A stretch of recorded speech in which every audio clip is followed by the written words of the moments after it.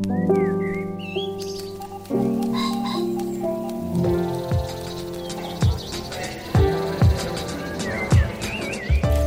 Dana Stevens, and this is the Slate Culture Gabfest, Napoleon Attempts to Conquer edition. It's Wednesday, November 29th, 2023, and on today's show, we'll be talking about the new historical epic Napoleon, directed by Ridley Scott.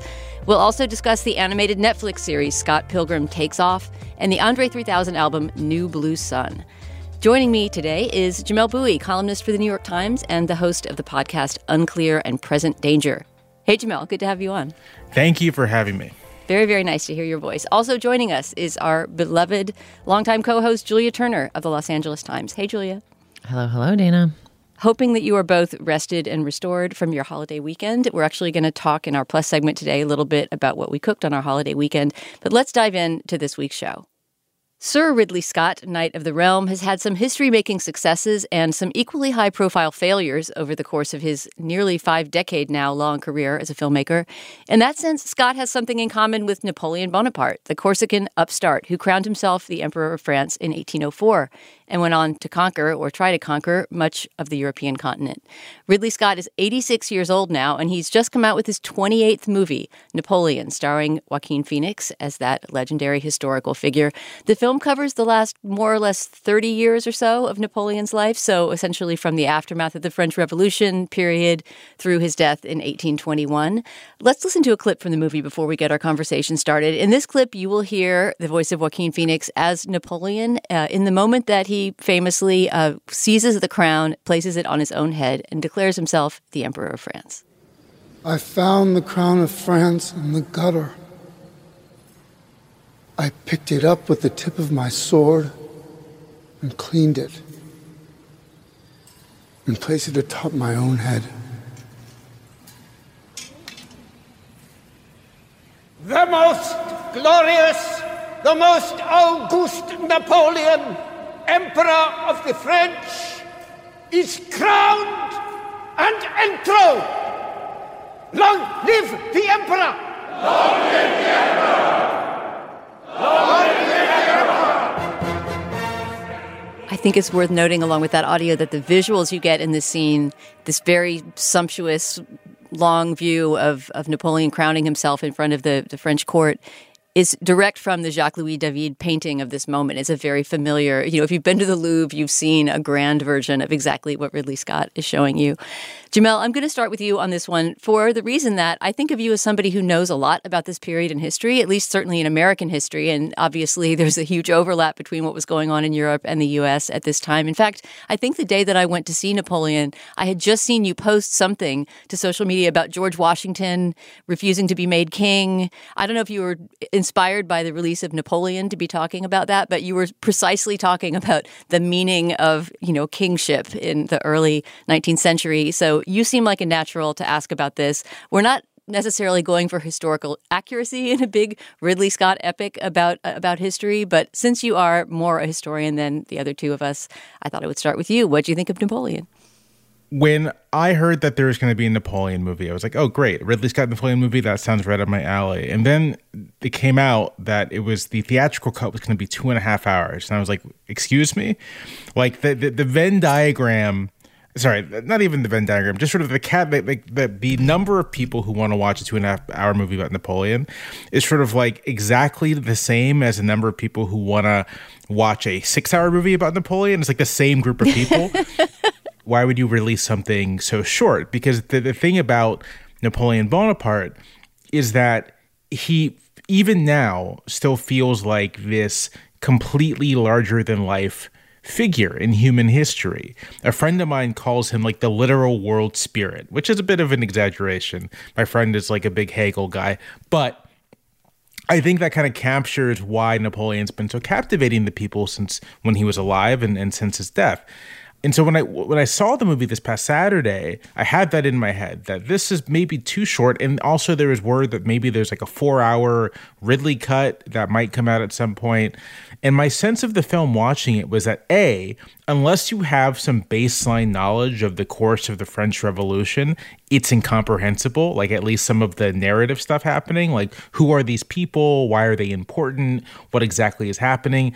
But more than that, it just felt like a movie that had a bunch missing from it. Because it seems to me that the aim of the film is actually to reduce Napoleon to human size.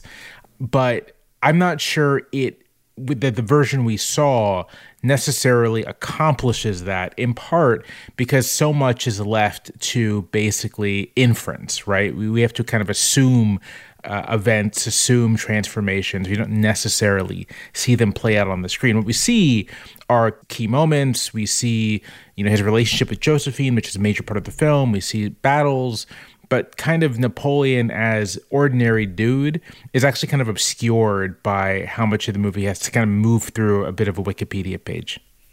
Oh, I love that you mentioned Wikipedia page, Jamal, because literally the conversation my husband and I had when we came out, I enjoyed it. I was like, I loved it. It was like an animated Wikipedia page. I had forgotten just enough about exactly who won which battle and were against whom to have some tension and suspense in the battle scenes. And I share your desire to see the purported 4-hour cut. I do agree with the in for a penny, in for a pound analysis, in for a sou, in for a franc. Like, if I'm going to watch this, I'd rather watch the whole thing. But I don't know. I just enjoyed it. And then my husband, who I think may be wiser than me on this matter, was like, no, that was the problem with it. It was an animated Wikipedia page. It didn't have anything more to say much about this period or this guy other than like, whoa, like this history is kind of closer than you think and was totally bonkers, which I think is fair. Like, I'm not sure the movie achieves much complicated argument or thought about Napoleon. And Joaquin's performance sort of instills some ideas about that. Like, he manages to play petulant and commanding at the same time, which I think is one of the human mysteries of Napoleon's story. And you believe it through the charisma of Joaquin Phoenix, or at least I did. But anyway, I enjoyed the pageantry, I guess, of it. But I agree that it didn't necessarily have much that was more complicated to say.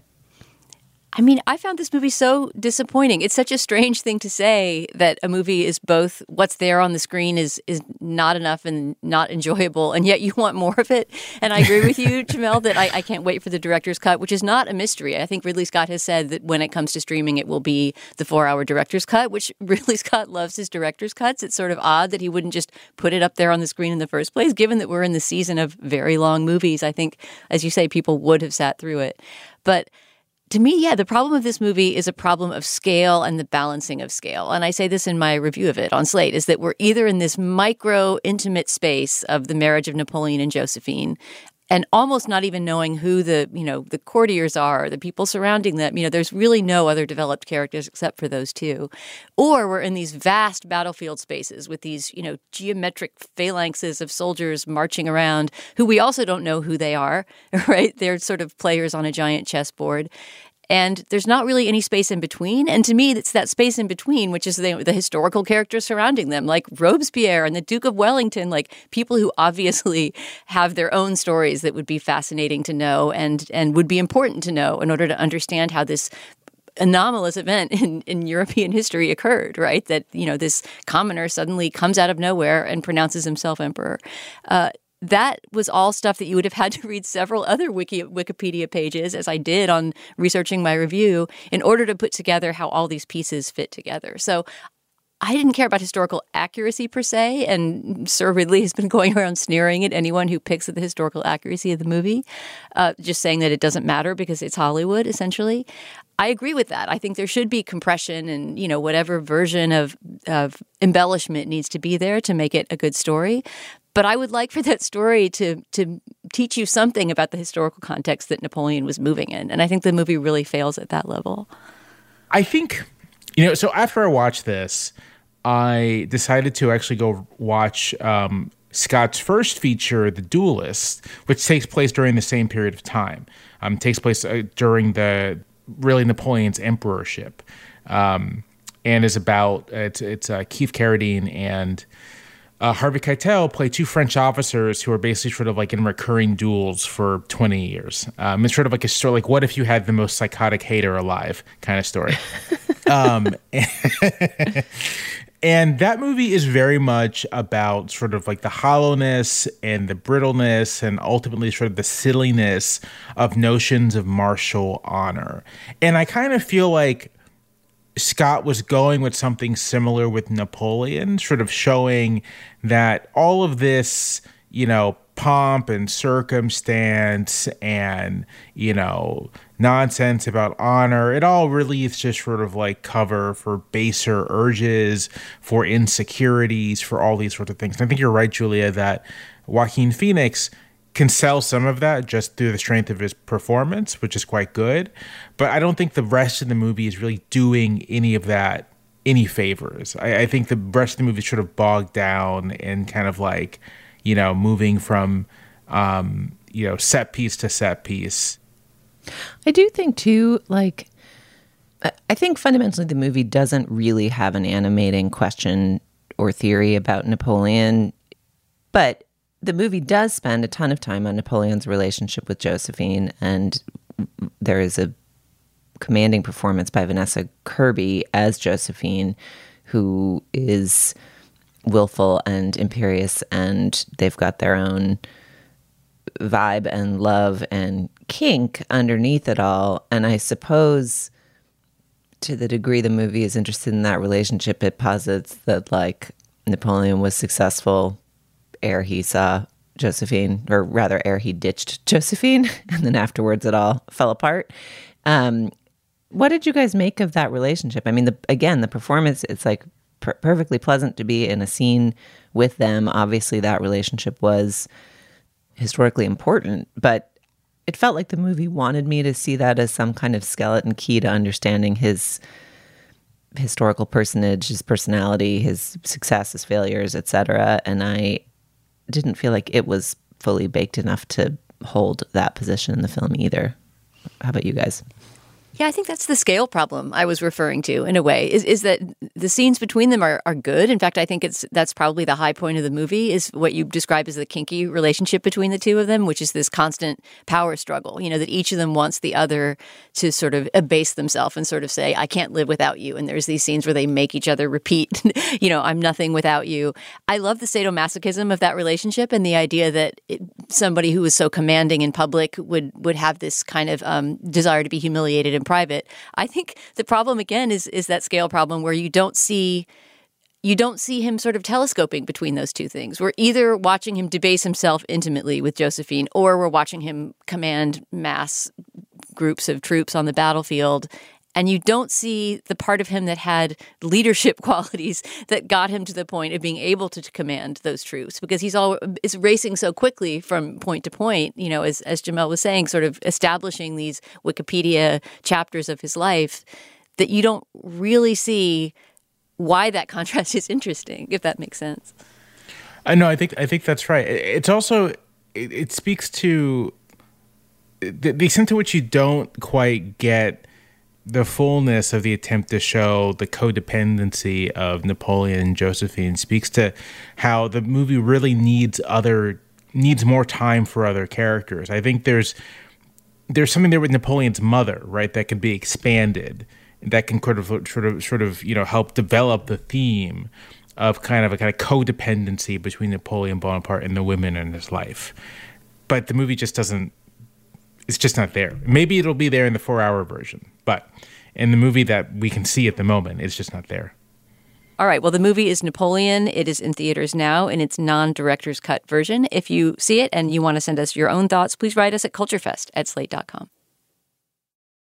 All right, well, now is the moment in our podcast where we talk business. We have 2 items of business this week. First of all, we're putting out the call for our annual listener call-in episode. If you're a new listener, this is pretty self-explanatory. Every year around the holidays, we dedicate one whole episode to answering listeners' questions. The questions could be about culture, or they could be about whatever you like. Sometimes we get hypothetical questions like, would you live in a murder house? I think that's one we've answered, or perhaps avoided answering in the past.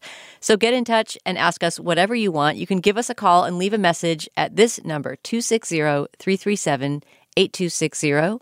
That's 260-FEST-260. Or you can email us at culturefest@slate.com. And maybe we'll pick your question to answer during our call-in show, which will air later this year or the first thing in 2024 at the latest.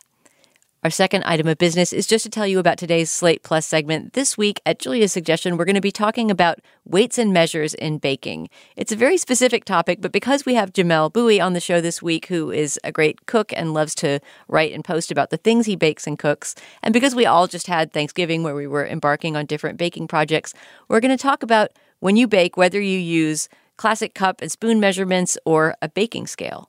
Some people who use volume or weight as a measurement, which is not normally the usual American way, have strong opinions about it, and Jamel apparently does. So we're going to talk about that during today's Slate Plus segment. If you're a Slate Plus member, you will hear that at the end of our show. And if you're not a Slate Plus member, here's how you can become one. Sign up at slate.com/cultureplus. In exchange for your membership, you get ad-free podcasts. You get bonus content like the segment I just described, which many other shows have as well. And you get unlimited access to all the writing and all the podcasting on slate.com.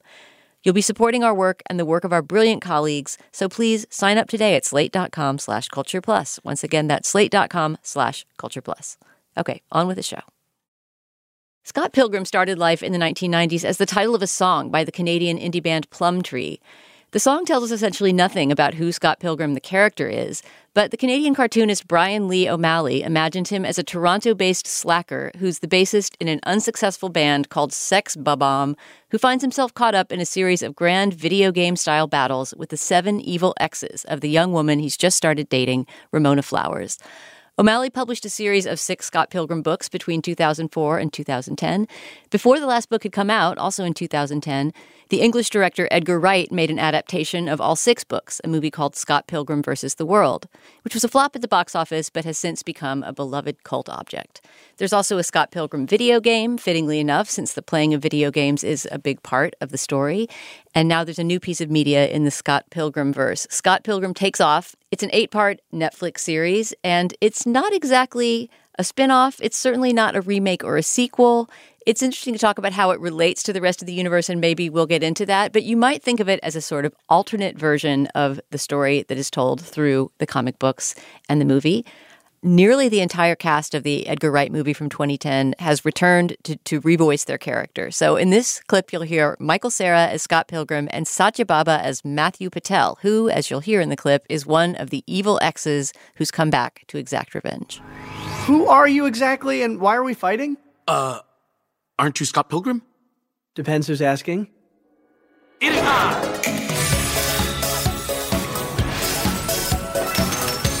Matthew Patel, Ramona's first evil ex-boyfriend. Cool. And you're here because... Didn't you read my letter? Kind of. I hand-delivered it during a blizzard. Remind me what it said exactly. It said Ramona Flowers has 7 evil exes, each more powerful than the last, all of whom you must defeat in order to date her. We're evil exes. We dated Ramona. It was a very detailed letter. All right, Julia, I'm going to start with you here. I don't know what your history with Scott Pilgrim is. As I was recounting, there's a lot of different ways to have gotten familiar with this character and series, but maybe you knew nothing about it up to now. I'm curious if that's the case, how the Netflix series stood on its own for you or didn't. Well, I have a fair amount of experience with it. You know, I think we talked about the movie on the podcast when it came out, and I've read some of the graphic novels it's based on. Actually, the song Scott Pilgrim by the band Plumtree, on which the whole thing is based, was the recessional at my wedding as well. So I don't know if that adds to my bona fides as a critic here. I've liked you for 1,000 years, 1,000 years. I've liked you for 1,000 years, 1,000 years. Oh, wow, what a fantastic song for your wedding. I was there, but I don't remember the Plumtree moment. It has a triumphant spirit. Strongly recommend it as a recessional. Check it out. But anyway, my main thought about this series was, why does this exist? The animated style is visually cool. I thought it borrows more from comics. I'm curious to hear Jamel's take on this as well, but it feels like it is trying to turn a graphic novel or comics experience into an animated experience in a manner that's using frames interestingly, using a kind of sense of animated cutouts, using, some kapows here and there for the various battle sequences. It also decenters Scott Pilgrim himself, the character, in ways that makes room for other characters to do things that they did not do in the original works, which is interesting. It's different than just doing a straight remake. Maybe gives you a reason to go back, but I couldn't quite get a beat on why it was doing all that, and I didn't find myself, I don't know, interested, anxious, sad. Like there's a big battle in the first episode and it has a surprising outcome, and I wasn't like, oh no. There's a scene where Scott and Ramona go on their first date and there's kind of like a cartoon makeout scene, and I was like, I don't know how many cartoons I've seen make out. I don't know if I like it.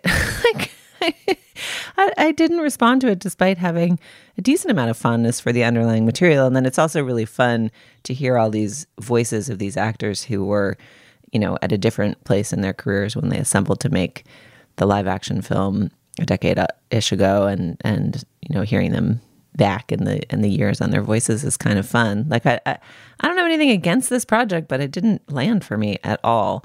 Am I alone? Did either of you love it?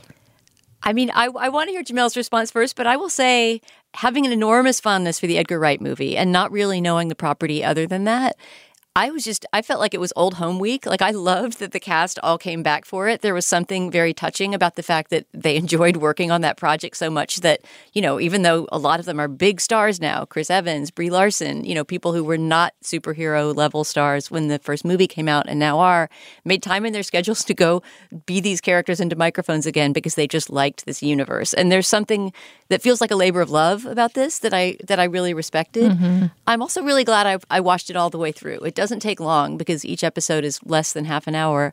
And I felt like it really deepened toward the end. If you watch the first episode only, this is a warning for Scott Pilgrim heads or people who really know the story well. It's going to feel familiar and you're going to think, why does this exist? It's just a remake. But once that premise is put into place, it goes in a completely different direction, which, as you say, Julia, is much less focused on Scott and more on Ramona, who, I mean, arguably, if there's something that you could say about the 2010 movie that hasn't aged well, it's the gender relations. And I think that the update addresses that in a way that I found really kind of touching. Jamel, what about you? I want to know, first of all, what your history with this property is.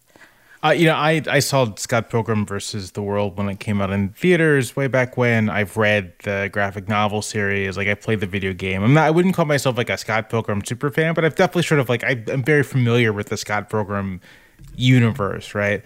And I'm especially familiar with the life of Scott, the film in particular, over the past decade or so. And I kind of think that to make sense of this series, you need to sort of have that kind of like metatextual knowledge about like what's going on with how people understand Scott Pilgrim versus the world and sort of those characters.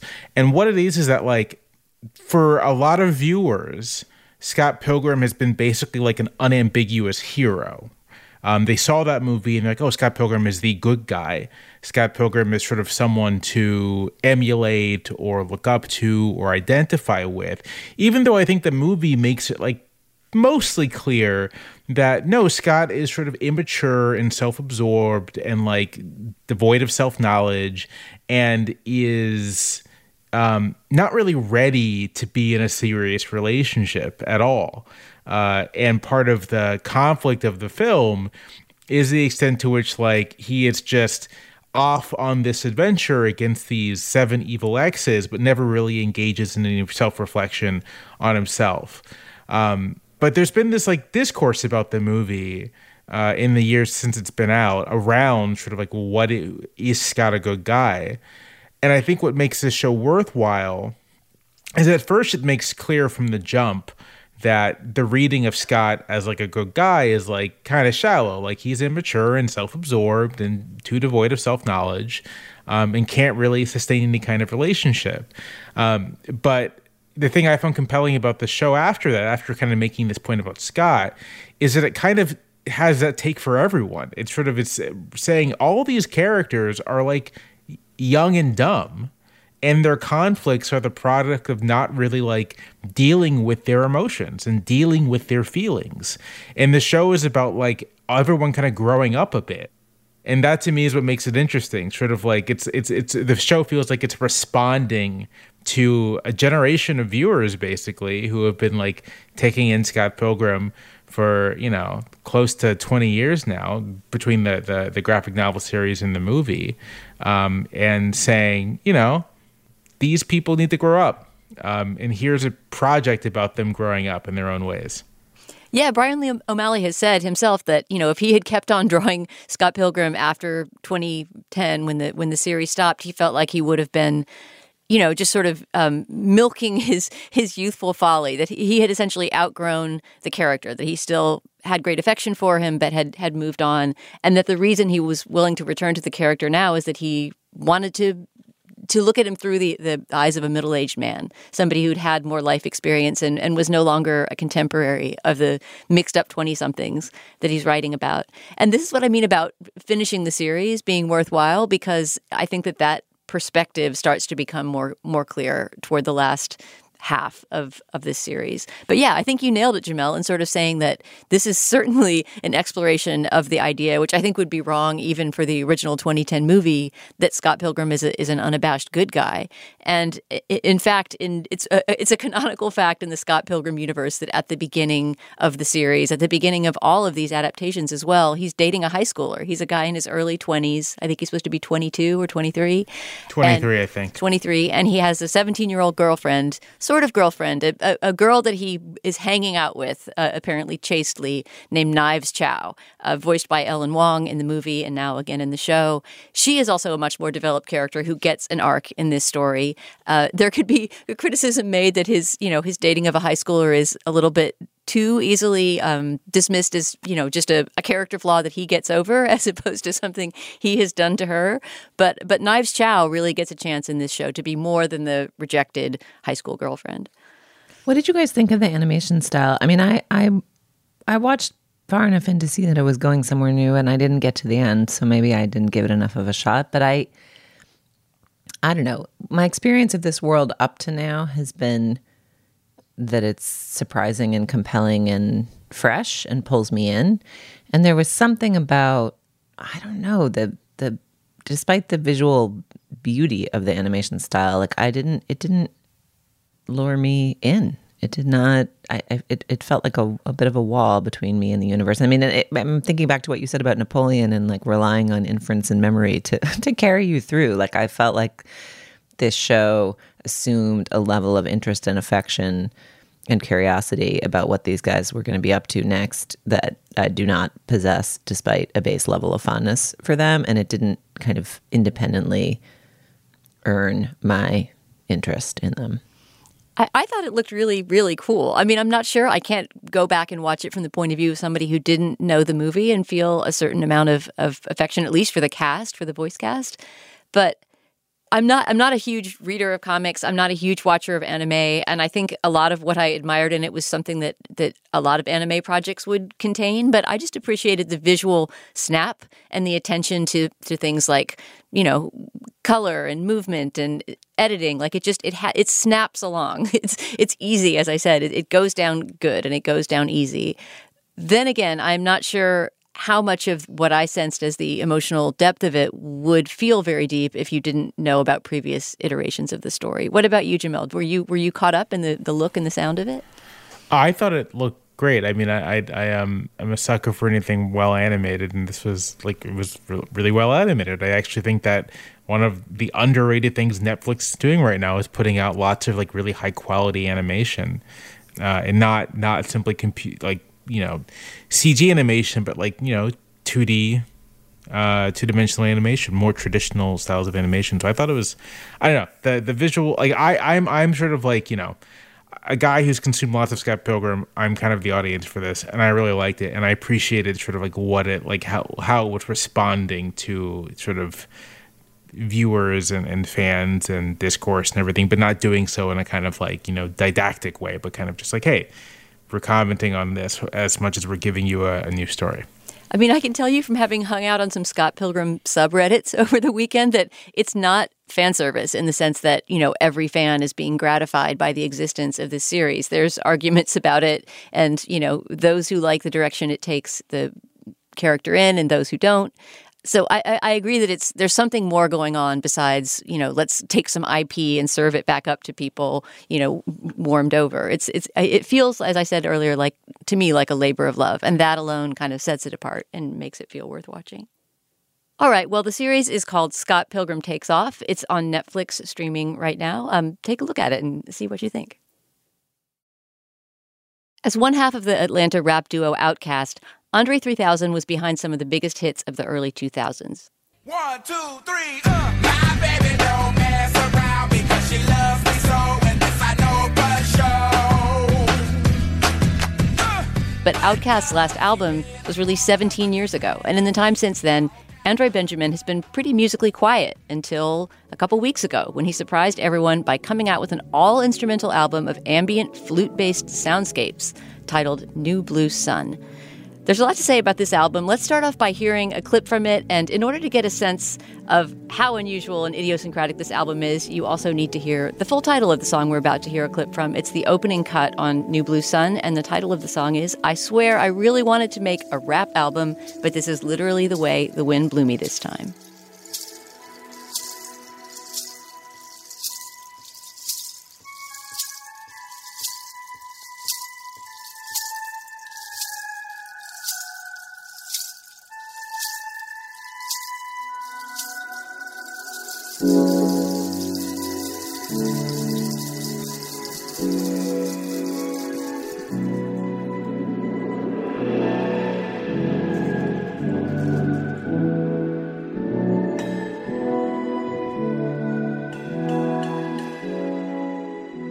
It's worth noting, too, that song, I believe, is 10 minutes and something seconds long. Other cuts on the album are about 12 minutes long. So it really is soundscapes that we're moving through rather than individual cuts. And in fact, that song is unusually melodic and hooky for the songs on this album, I would say. Jamel, I'm going to start with you again because I think among us, you are probably the most Outkast completist on the panel. So I want to hear a little bit of your background with Outkast and then what you thought of New Blue Sun. Sure. I feel like I'm right in the middle of kind of like the demographic for people who were in Outkast. Like I'm a 30-something black Southerner who was previously a teenage black Southerner, a teenager when Outkast's biggest hits were kind of, in the circulation, from Bombs Over Baghdad to Hey Ya. When I was a little bit younger than that, right? There was Rosa Parks.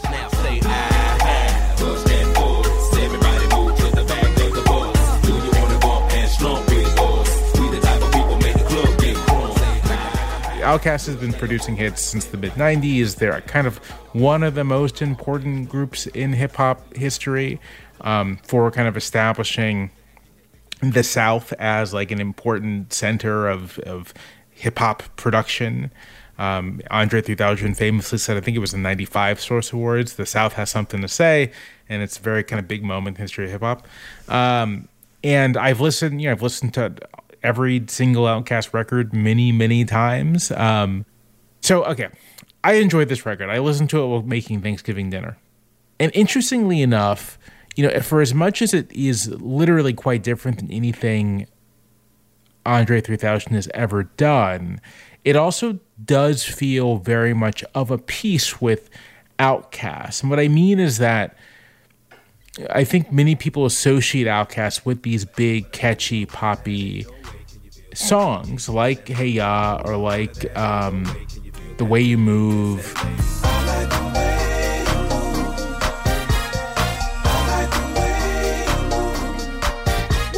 But if you listen to those whole records, they are filled with stuff that is kind of abstract and unusual for hip-hop records. So on their record, I'm probably going to mispronounce this and people are going to get mad about it, Aquemini, I'm never quite sure how to say it.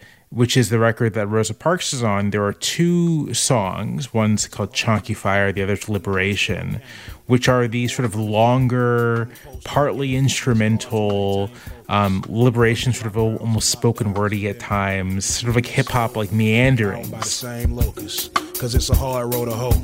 If your ass don't move and the rain don't fall and the ground is dry, but the roots are strong, so some survive. To your surprise, now I voice their cries. And so it's interesting to me how different this record is, but how much to me it's like recognizably a member of Outkast. When you think of Outkast as not simply being the hooks, but kind of in a lot of ways, like, you know, on many of the records, like these soundscapey sort of digressions. And so this to me again feels like congruent with what came before. Very different in obvious ways, but also like this is, you know, the same guy doing this stuff. Yeah, Julia, maybe what's most out of left field about this album is not the fact that Andre 3000 would be interested in doing these kind of explorations. That kind of seems like of a piece with his musical curiosity of long standing. But the fact that he would kind of have the chutzpah to come out with this album, an entire album of music that contains not a single spoken word and, you know, is pretty demanding on the listener. How did this strike you? Oh, I don't think it struck me as demanding. Like I listened to it a bunch of times, cooking, driving around with my mother, who's listened to a lot less Outkast than I have, and who was like, "What's this? Can you give albums for Christmas anymore? I want to give it to my friend Kurt, who loves flute." You know, like it kind of goes down easy as a listening experience. And I agree that although it's been treated in the press as like, "Holy moly, what a surprising thing to do," I feel like the congruency with Outkast's musicality, I heard too, Jamel, like the sense that this is a continuous part of a musical exploration by someone who is brilliant and curious and confident. I mean, the chutzpah didn't surprise me either. The musical choice didn't surprise me in a way, and the chutzpah didn't surprise me because the originality of the sound of Outkast is part of what has made it so compelling to so many people for so long. So anyway, I enjoyed it. I liked it. And then I started thinking about, how do you talk about ambient sound, and like, what is my vocabulary for ambient music? And is this different from spa music? Like, in a way, it sounds like the music they would play at the spa if you were like getting a, you know, facial or something. And I don't have any vocabulary to think about the quality of that music. Like, I don't really know how to think about the quality of ambient music in that way. And I don't say that as a diss to either this album or the world's finest spa music, but just it went down so easy. I was uncertain how to think about it, because I think in my own appreciation of music, because I'm such a word person, I'm so focused often on lyrics and how they intersect with the sonics. And anyway, I just felt a little bit unmoored from my critical faculties once I listened to it more and more.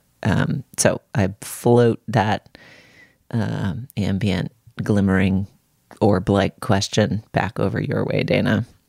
Also, I will say, if Steve were here, I think he would make the joke that this is like the kind of music we've been teasing Dana for liking the whole, you know, decade plus of our podcast, of kind of like quiet tweedling. So, Dana, what did you think of the quiet tweedling? Yeah, funnily enough, it is and it isn't. You know, I thought of that too. I also had it on. I mean, we probably all did some cooking to it, because over the last week in prepping, we were all doing our Thanksgiving prep. But it is the kind of music I listen to, and that I will often listen to, especially while working, instrumental, wordless music. But that music is usually either classical or like non-Western classical, like ragas or something like that. I wouldn't often put on sort of contemporary ambient, you know, Brian Eno-ish kind of music. And so that made it intriguing. And I will say I did find it a challenging listen, which doesn't mean I didn't get enjoyment out of it. But I couldn't imagine it being played in a spa, because at least some tracks are they're not comfortable. And that's what's interesting about them to me, is that there's some apprehension and almost creepiness in some of the music. I'm thinking about this track, which is maybe my favorite one, but also, you know, one that demands, it creates a mood that isn't entirely spa-like and comforting, which is That night in Hawaii when I turned into a panther and started making these low-register purring tones that I couldn't control, shit was wild. That's the full title.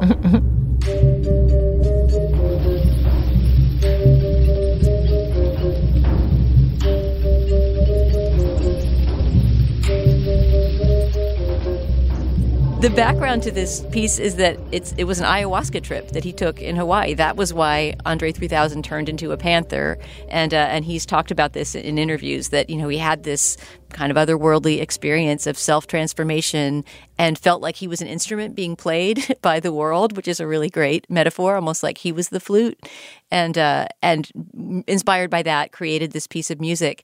And without knowing that was even the title, at some point I had this on while I was in the bathtub, so I was just sort of like spacing out to the ambient sound, not looking at the titles. Then later I realized that the piece that I had found jungle-like, you were saying it's hard to find words to describe this. I was sort of imagining that it was some sort of jungle, and it maybe sounded a little Amazonian, right? Because there's some flute music used in that part of the world.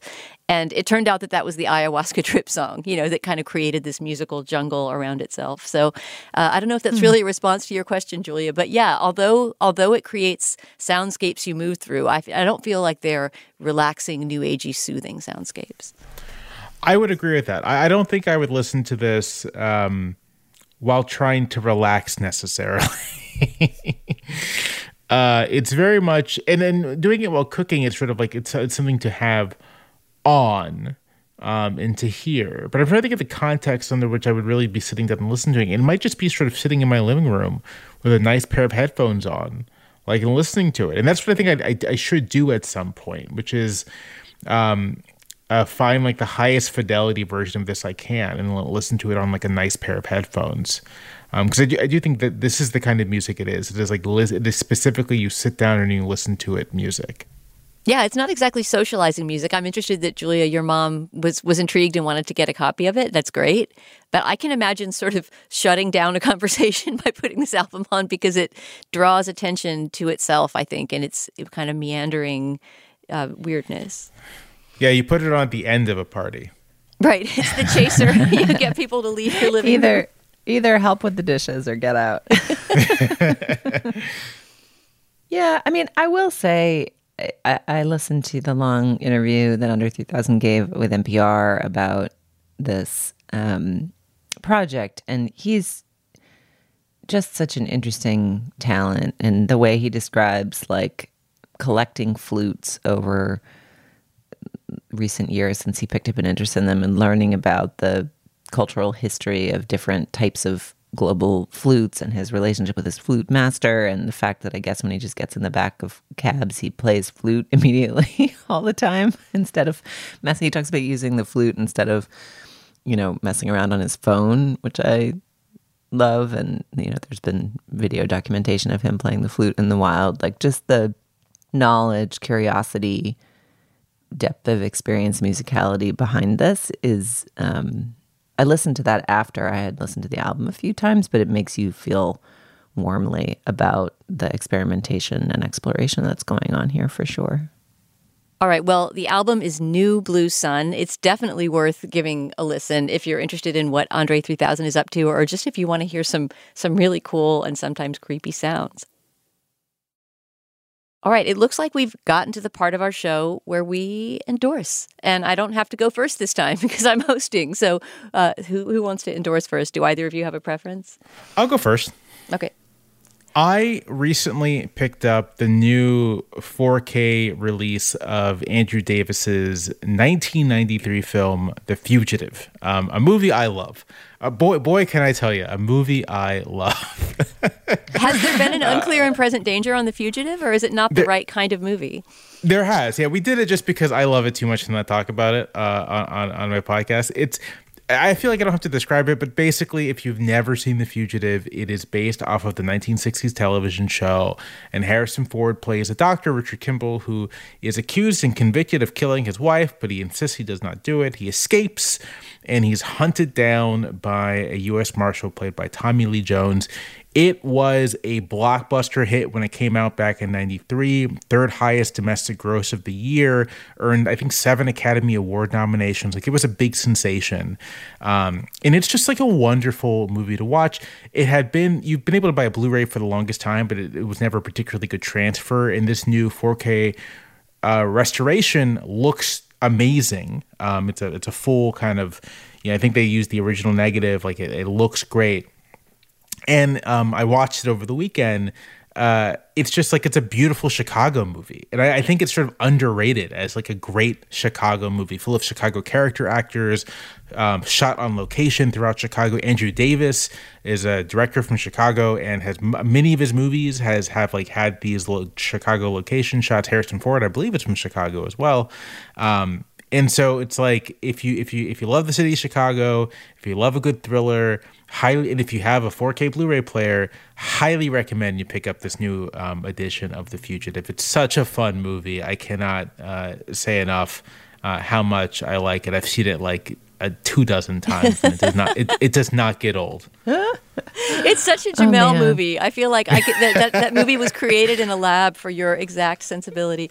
But it's true that it's one of those movies that you wish that there were more, that there was just like a whole shelf of movies that made you feel like The Fugitive, that kind of very solid. I mean, I guess in a way that's what your podcast is all about, those very solid kind of dad thrillers, Right. Yeah, it's the ultimate exactly. dad thriller.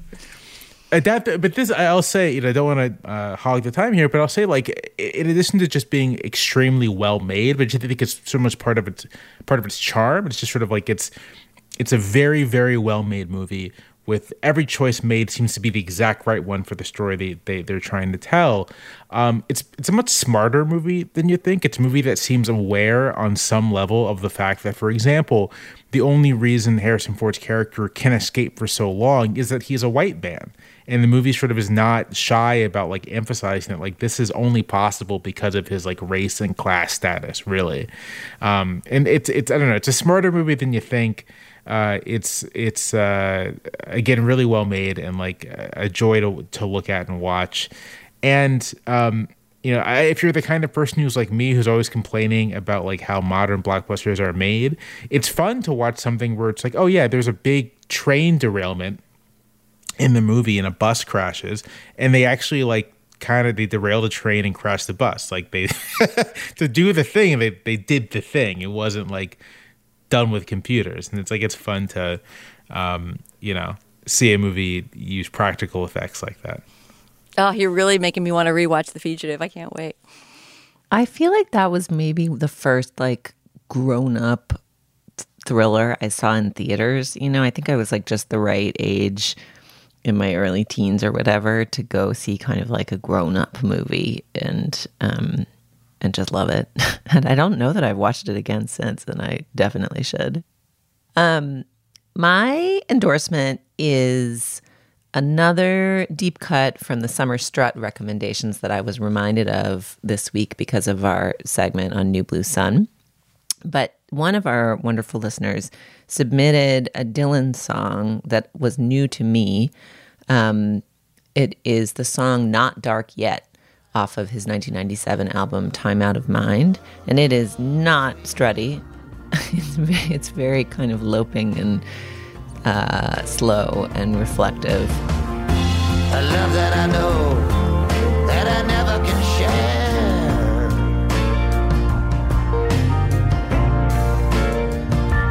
God, it's not dark yet, but it's getting there.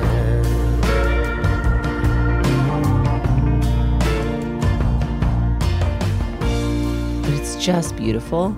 And I have a real soft spot for like late Dylan. Like I just think modern Dylan, here's another brilliant artist who I'm curious what he's going to do next. I even like some of the songs on his Christmas album, like I will, and I'm not even the world's or even the Slate podcast versus foremost Dylanologist by a long shot, but just the trueness of his artistic instinct. I think I mentioned this when I talked about The Last Waltz a couple weeks ago, but like there's all these like 70s macho buffoons swanning around, like rubbing their egos against each other for the whole stupid movie. And then at the end, Bob Dylan shows up and he's just like in this beam of icy blue light from the sky. He seems so impervious to all of their ego and idiocy because it feels like his art is coming from somewhere else. Anyway, I have the same feeling about Andre 3000. And so it's a bit of a leap, but for the unexpected later work files, check out Not Dark Yet by Bob Dylan if you don't know it already. Oh, yeah. I know and love that song and that whole album it comes from, Time Out of Mind, which I think of. I'm also probably not Dylanologist enough to place this as a landmark, but I think of Time Out of Mind as kind of the dawn of the late Dylan period. When he came back roaring with a bunch of great songs and albums, and I think of that as one of the landmarks of that period. How about you, Dana?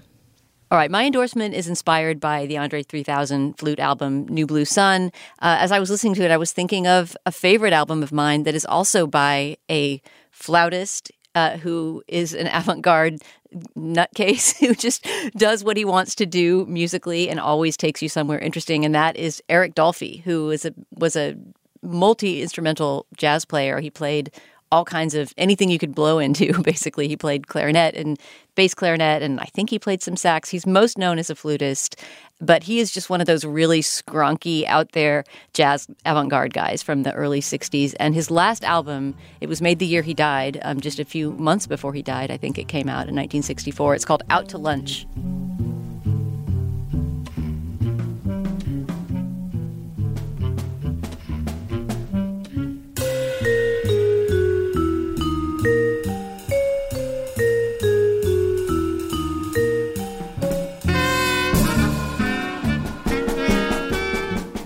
And it's just one of the great jazz albums of all time, but a little bit like the Andre 3000 album we were talking about. It's not the kind of warm, cozy, enveloping jazz where you imagine yourself, I don't know, like in a cozy nightclub with your sweetheart. It is a little more disturbing and exploratory and experimental. And it's not just his playing that goes to all kinds of crazy places, but those of the ensemble in the session with him, which includes Freddie Hubbard on the trumpet and Bobby Hutcherson on keyboards. It's just a classic album that I sort of have in my jazz rotation for when you want a more challenging something on in the background. Out to Lunch by Eric Dolphy.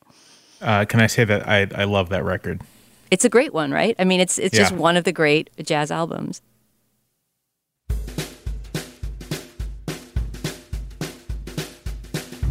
All right, well, Jamel and Julia, thank you so much for coming on this week. We've got our Slate Plus segment still to go, but that does it for our main show. You can find links to some of the things we talked about today on our show page, which is at slate.com/culturefest. You can also always email us at culturefest@slate.com. Our intro music is by the composer Nicholas Britell. Our production assistant is Kat Hong. Our producer is Cameron Drews. I'm Dana Stevens. Thanks so much for listening, and we'll see you soon.